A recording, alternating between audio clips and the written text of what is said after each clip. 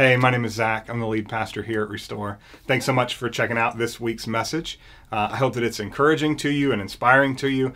I hope that it causes you to dive deeper into the scriptures. And I hope that you're able to do that with some people around you, with some community.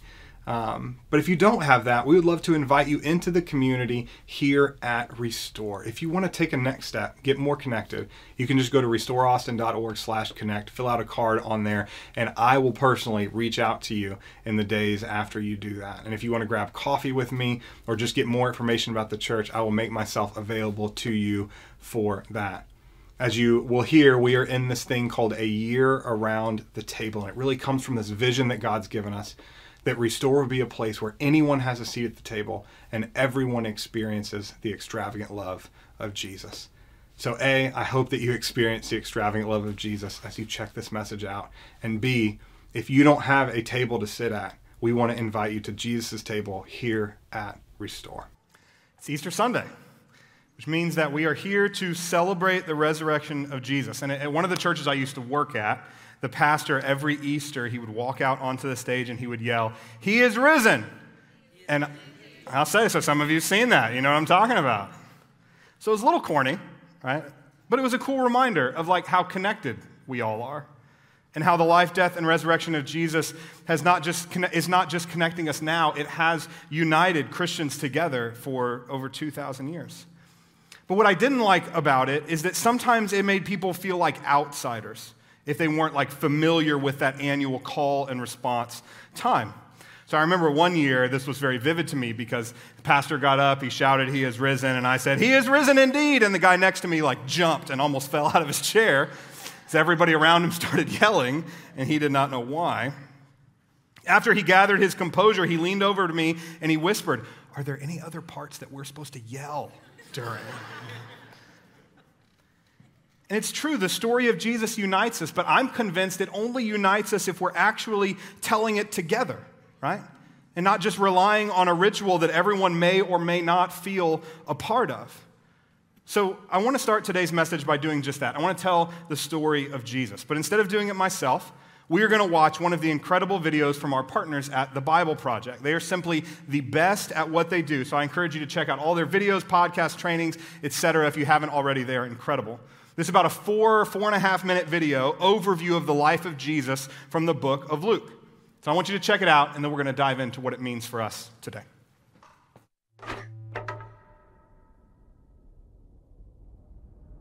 We've been looking at the story of Jesus as it's told in Luke's gospel. It begins with the arrival of an unlikely king born in poor, humble circumstances. Then we saw Jesus as a teacher and prophet. He went throughout Israel calling people to a radical way of life, where enemies become friends, the poor are cared for, where people find forgiveness for their failures. He went from town to town inviting people to follow him and live under God's reign in this upside-down way. And he did many signs and wonders, so many Israelites began to hope that he would rescue Israel from the Romans and set up a new kingdom of peace and justice. In short, that he would bring the kingdom of God. Now, the religious leaders of the day were also hoping for God's kingdom, but to them, the message of Jesus was a threat. Yeah, they had expected to gain power and prestige when this all went down. But Jesus said God's kingdom belongs to the poor, to the outsider, and that real power is serving others in love. This conflict intensified when Jesus, while in Jerusalem, disrupted the temple sacrifices and called Israel's leaders a gang of rebels. So they arrested Jesus, and they had him accused before the Roman authorities of being a rebel king. He was handed over for execution, even though he was innocent. Then he was taken outside the city and put to death on false charges. This brings us to the final section of the Gospel of Luke. There was a religious leader named Joseph who opposed Jesus' execution and then requested to be given his body so he could bury Jesus in a nearby tomb. And then a couple of days later, some women who had followed Jesus came to visit that tomb, and they found it open and empty, and they encountered these mysterious figures telling them Jesus was alive from the dead. So they run away terrified. Nobody believes their report. I mean, he can't be alive. They all saw him die. Now, just outside of Jerusalem, a pair of Jesus' followers were leaving the city, traveling on a road to a town called Emmaus. and they were sad and confused about everything that had happened. Then Jesus shows up, walking alongside them, but they don't know it's him. Yeah, that's weird. Why couldn't they recognize him? Yeah, it's an odd but really significant image for Luke. They're blind to Jesus for some reason, so Jesus asks them, "What are you guys talking about?" And they begin to tell him about Jesus, a powerful prophet who they expected would rescue Israel, but was instead executed. Some women say he's alive, which is crazy. It's all too much. We're going home. So Jesus tries to explain that this is what the Jewish scriptures had been pointing to all along, that Israel needed a king who would suffer and die as a rebel on behalf of those who actually are rebels. And then he would be vindicated by his resurrection so he could give true life to those who would receive it. But it's still not making sense. They're as confused as ever. Which leads to the scene where they sit down for a meal with Jesus. He takes the bread, he blesses it, breaks it, and gives it to them, just as he did at the Last Supper. Yeah, this is the image of his broken body, his death on the cross. And it's when they take in the broken bread, that's when their eyes are open to see Jesus. Then he disappears, and the episode's over. So this is a story about how it's hard to see Jesus for who he really is. Yes, this is brilliant. I mean, how could God's royal power and love be revealed through this man's shameful execution? How could a humble man become the king of the world through weakness and self-sacrifice? It's very hard to see. But this is the message of the Gospel of Luke. It takes a transformation of your imagination to see it and embrace Jesus' upside-down kingdom. The Gospel of Luke ends with Jesus and all of his disciples together over another meal. And everyone's freaking out about his resurrected body. I mean, he's still a human, but way more. Yes, he's passed through death and come out the other side, a walking, talking piece of new creation. And then Jesus tells them that he's going to give them the same divine power that sustained him, so they can go out and share the good news of God's kingdom with other people. After this, Luke tells us that Jesus was taken up into heaven, which is a cool exit and all, but why disappear into the sky? So in the Old Testament, the skies are the place of God's throne. They're above everything. So this is Luke's way of showing that Jesus has been enthroned as the divine king of the whole world. His followers stay in Jerusalem, worshiping God and Jesus, waiting for this new power, and this is where the gospel ends. So that's the story. That's the story that has united Christians together for 2,000 years, and it's the story that we are here to celebrate this morning. But I think that the most moving part of that video, and really the story for me, is when the narrator says, it's hard to see Jesus for who he really is. How could God's royal power and love be revealed through this man's shameful execution? How could a humble man become the king of the world through weakness and self-sacrifice? It's very hard to see. This is undoubtedly true. Whether it was in the first century that Jesus lived or the 21st century in which we live today, it's hard to see Jesus for who he really is.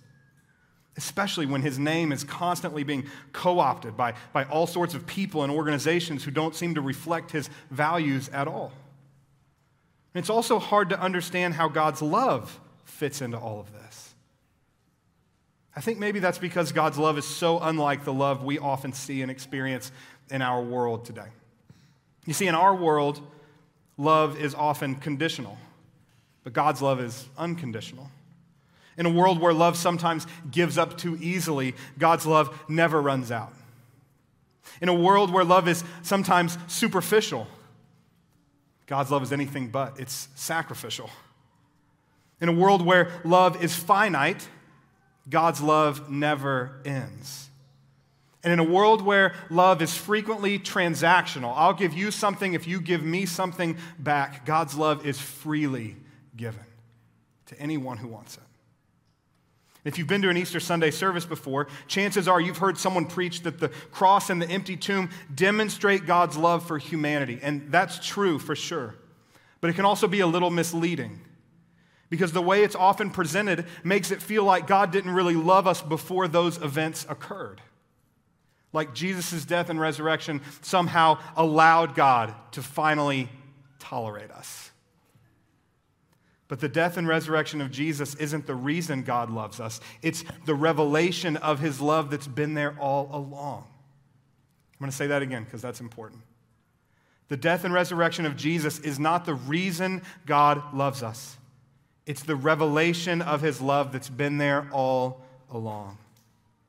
So for instance, he wasn't like really mad at us, but then had this big change of heart because of the cross. And he wasn't disgusted with us, but then decided we were finally acceptable because of the resurrection. God has always loved us, and he always will. Love drove him to the cross. The cross did not drive him to love. I love how Brennan Manning says it. He says, God is not moody or capricious. He knows no seasons of change. He has a single, relentless stance toward us. He loves us. Single, relentless stance. And in fact, love isn't just something God does, it's who he is. And it's who he's always been. And let me show you what I mean by that. For the rest of our time together this morning, we're going to be in 1 John chapter 4. So if you have a Bible or a phone or anything like that, you want to find it, the verses will also be on the screen behind us. If you don't know where it is, you're looking for it in your Bible, it's toward almost the very, very back of the New Testament. 1 John chapter 4. Now, if you've been a part of Restore even for a little while, you know that we really never like to study a Bible verse or a passage out of its context. So let me give you some background on the book of 1 John. So the first thing is it's actually not a book. It's a letter. And it was written by a guy named John. And most scholars think it's the same guy who wrote the Gospel of John, which is one of the 4 accounts of Jesus' life. So John, y'all, he was not only a disciple of Jesus, he was actually one of Jesus' closest friends. Because along with James and Peter, John made up Jesus' inner circle. And John sometimes went by what is seemingly a self-given nickname, the disciple whom Jesus loved. Or perhaps a better translation, the disciple beloved by Jesus. You see, John experienced the love of God through Christ in such a life-changing way that he talks about it over and over and over again in both his account of Jesus' life and in the letters to the early church. And this letter we now call 1 John is probably written about 60 years after the death and resurrection of Jesus. So John is kind of an old man now, but he's still very active in church leadership and overseeing a network of churches in Ephesus, which is modern-day Turkey. And he writes this letter because some of the churches he's working with are struggling to understand just how much God loves them. You see, they're going through a lot of stuff. They're being persecuted by Rome. They're really struggling. And this message that John gives about not just how much God loves them, but how that love should actually change everything. It's a message just as vital today as it was back then. So let's dive in. 1 John 4, starting in verse 7, it says this: Dear friends, let us love one another, for love comes from God. Everyone who loves has been born of God and knows God. Whoever does not love does not know God, because God is love. Again, John doesn't just say God does love, although that's certainly true. He says God is love. So love isn't just what God does, it's a central aspect of his character. How do we know that's true? Well, John explains, verse 9. This is how God showed his love among us. He sent his one and only Son into the world that we might live through him. This is love. Not that we loved God, but that he loved us and sent his Son as an atoning sacrifice for our sins. Jesus is how we know God loves us. And as Paul says in his New Testament letter to the early church, Jesus is the fullness of God in human bodily form. So we can know God loves us and that he is love because he put on flesh as the person of Jesus. He came to earth and he showed us what being a full and free human is supposed to look like by battling against the forces of evil and uplifting the oppressed and healing the brokenness caused by sin and ultimately laying his life down on the cross. Now these verses, the ones I just read, they're really what kind of the whole passage hinges on. So I want to take a minute and I want to show you 2 really amazing things that we often miss because of the differences in culture and language in this text. So you may know that the New Testament, most of it, it's in the Bible, where 1 John 4 is located. It was originally written in Greek, which is the language of the time and place of the first century. So the first thing I want to show you is this part. This is how God showed his love among us. He sent his one and only Son into the world that we might live through him. This is love, not that we loved God, but that he loved us and sent his Son as an atoning sacrifice for our sins. So in our English Bibles, and up on the screen, right, it looks like the word loved is used in the same way twice, right? Not that we loved God, but that he loved us. But in the Greek, the word is actually in two different tenses. Now, my wife was an English major, so she already knows what that means. But for the rest of us, let me explain.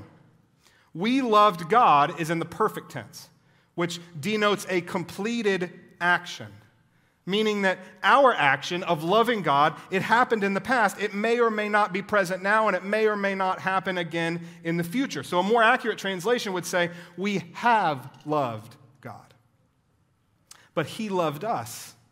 It's in the imperfect tense, which means that not only has God demonstrated his love for us in the past, he will continue demonstrating his love for us in the future. It says that God's love is constant. It is past, present, and future, eternal and unchanging. Again, the work of Jesus didn't somehow allow God to love us. It announced that God has always loved us and that he always, always will. So that's the first really beautiful thing tucked away in the passage. The second thing is a little bit more obvious. This is how God showed his love among us. He sent his one and only Son into the world that we might live through him. This is love, not that we loved God, but that he loved us and sent his Son as an atoning sacrifice for our sins. Jesus is called an atoning sacrifice for our sins. If you have some church background, you may have heard a phrase like this before, atoning, or you may be familiar with like atonement theories that surround the death and resurrection of Jesus. Now, if you aren't used to this kind of language, a phrase like atonement theory can sound somewhat inaccessible. But really, it's just an attempt to explain why Jesus died on the cross, what happened when he did, and what happened through the resurrection. And like I said a moment ago, to understand what atonement means, we have to start by looking at it in its kind of original context, culture, and language. So bear with me for a second. I'm going to nerd out about this word. The Greek word for atonement here is hilasmos. And it is only used one other time in the entire Bible. It's just a few pages before 1 John chapter 2. My dear children, I write this to you that you will not sin. But if anybody does sin, we have an advocate with the Father, Jesus Christ, the righteous one. He is the atoning, hilasmos, sacrifice for our sins. Not only for ours, but also for the sins of the whole world. So it's only used 2 times in the entire Bible. And both times it's used inside of this same phrase from John. Jesus is the atoning sacrifice for our sins. Now, even though this word's only used twice in the Bible, it's actually a word that was really familiar to anyone who would have received this letter from John. It was a word used all the time in the first century. And that's because hilasmos was often used in cult religions of the day. And it was used to describe how angry gods pacified their wrath against humanity. So why would John use that word? Well, Jesus and many of his other early Christian leaders and followers were famous for taking something familiar to their audience and totally flipping it on its head, turning it around, and that's exactly what's happening here. So listen to how New Testament scholar Kenneth Wuest describes it. The pagan cult worshiper brought gifts to his God to appease the God's wrath and make him favorable in his attitude toward him. But the God of Christianity needs no gifts to appease his wrath and make him favorable toward the human race. Divine love springs spontaneously from his heart. This is the picture we have of God throughout the entire biblical story. But it's especially clear through God in Jesus Christ. As John says, this is love, not that we loved God, but that he loved us. So before John used it here, that word hilasmos or atonement, it had always been associated with sacrifice to appease a deity that was so angry with humanity, it needed to pour its wrath out on someone, an individual, so that it could kind of appease itself, exhaust itself. And because they had no legal rights in the culture, this someone, this individual, was often a young woman, a slave, or a child. Because it was believed that only after this deity could exhaust its anger on one person could it calm down enough not to wipe out the whole human race. Horrific, right? Well, over the last few hundred years, this horrific cultish understanding of atonement has infested major parts of Christianity, especially here in the West. We have portrayed God as this monster who is so angry with humanity that he kills his own son in the most painful way possible, just to exhaust his wrath and calm down enough not to destroy us all. But I'm here to tell you that that's just simply not what Scripture teaches. In fact, it's the opposite of what John is saying here. It's the opposite of what Jesus actually did. And this toxic theology that makes our God out to be no different from some cruel and vindictive cult deity has to be called out for what it is, which is false and damaging. Because God is love. And like John said, in case you're wondering what love looks like God in Christ coming to die on the cross and rising from the grave for us and for the whole world. You see, our God, who is love, could not be further from the monster gods who demand human sacrifice in order to appease their anger at humanity. When the biblical authors use that familiar word, hilasmos, or atonement, to describe what happened on the cross, they are not likening God to cult deities. They are doing the opposite. They are contrasting the character of God with all these other cult gods. You see, cult gods created humans to please them and appease them. But our God, it says in Genesis, created humans to rule and reign alongside of him. Cult gods see humans as slaves, but our God in Christ calls us friends, brothers and sisters. Cult gods require human sacrifice, but listen to this. Our God in Christ sacrifices himself. He sacrifices himself. And what else could that sacrifice be except pure and perfect love? As John said back in his account of Jesus' life, there is no greater love than to lay down one's life for one's friends. If you don't get anything else this morning, I want you to hear that God loves you and that he always has. He always has. The death and resurrection of Jesus is a celebration of that love. It's a revelation. It's a confirmation. It did not somehow allow him to love you. He does, and he always will. And receiving that love from God, it should change everything. And that's exactly what John says as he brings this passage to a close. 1 John 4:11. Dear friends, since God so loved us, since he made himself the hilasmos, the atoning sacrifice, since he so loved us, he put on flesh, since he so loved us, we also ought to love one another. No one has ever seen God, but if we love one another, God lives in us, and his love is made complete in us. This is how we know that we will live in him, and he is in us. He has given us his Spirit. Now, that right there is the key to everything. This is the difference between God's love just being some cool concept we talk about at church and God's love being something we lavish on everyone we meet. It's the difference between us treating the resurrected Jesus like some get-out-of-hell-free card and us being empowered by the resurrected Jesus to actually live our lives like him. John ends by once more making it clear that this isn't a fear-based relationship between God and humanity. And then he reminds us where the power to love others really comes from. Verse 18, there is no fear in love, but perfect love drives out fear, because fear has to do with punishment. And the one who fears is not made perfect in love. We love because he first loved us. We can love others because we have received the love of God. And I hope this goes without saying, but y'all, loving others isn't like passing out evangelism tracts on street corners, okay? Christ-like love happens in relationships. It's sacrificial and it's supportive. And it's always looking for ways to meet needs.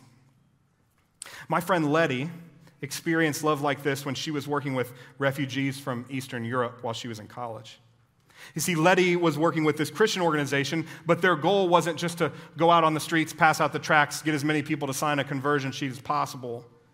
It was first and foremost to just share the love of Jesus with people. And it was a smart strategy, too, because many of these refugees, they actually came from countries where Christianity was weaponized and used to centralize power with tyrants, similar to what we're seeing happening between the Russian Orthodox Church and Vladimir Putin right now. And so most of these refugees that she was working with, they hated Christianity, and they had stopped believing in God a long time ago. So all that Letty and this organization did was cook meals for these folks and share conversations. So Letty had been doing that for weeks and weeks and weeks on end. And then one day, a refugee that she'd gotten to know especially well asked her about becoming a Christian. And Letty was surprised, right? She said, after all you've been through, man, at the hands of people claiming the name of Jesus, you want to be a Christian. Why? And the refugee said this, because even when my head doesn't believe in Jesus, my stomach knows he is real. Because even when my head doesn't believe in Jesus, my stomach knows he is real. That man didn't place his faith in the resurrected Jesus because of a great sermon or a moving worship song or a compelling evangelism tactic. He did it because Letty fed him. Because she met a real, tangible need that he had. And so even when doubts swirled in his heart, even when his head remembered the way that Jesus and Christianity had been weaponized against him and violently used to oppress him, his stomach knew that something about this was real. And he wanted a part of it. He did it because Letty shared Christ-like love with him in the form of food and friendship. And this is why Easter matters so much. Because the death and resurrection of Jesus isn't the reason God loves us. It's the revelation of his love that's been there all along. And it's not just for me, and it's not just for you. It is for every single person we encounter. Because after receiving this love, we are called to share it with others. That's what it means to be a Christian. We're going to end the gathering this morning by singing a new song about just how beautiful and life-changing the love of God really is. So I'm going to pray, and then if you're comfortable doing so, after I pray, I'd love to have you stand, and we're going to sing this song about God's love together. Lord God, thank you for this morning. Thank you for the way that you love us, the way that the cross and the resurrection reveal that you have loved us always, and that you always will. God, we pray that like Letty, you would put opportunities before us, put opportunities in our path to share your love with people. God, sometimes with words, sometimes with stories, sometimes with scripture, but also sometimes with food and friendship and a couple of dollars to someone who's struggling, or an invitation to sleep on a couch. Whatever it looks like, God.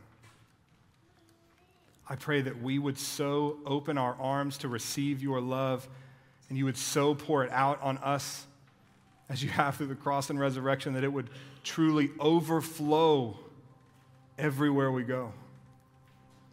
That when people meet us, they can't help but walk away saying, gosh, that person is loved, and that person loves me. God, we believe that your love has changed the world, and that it will change everyone in it. So we pray that you would make us agents of this love, purveyors of it wherever we go. We pray all this in Jesus' name. Amen.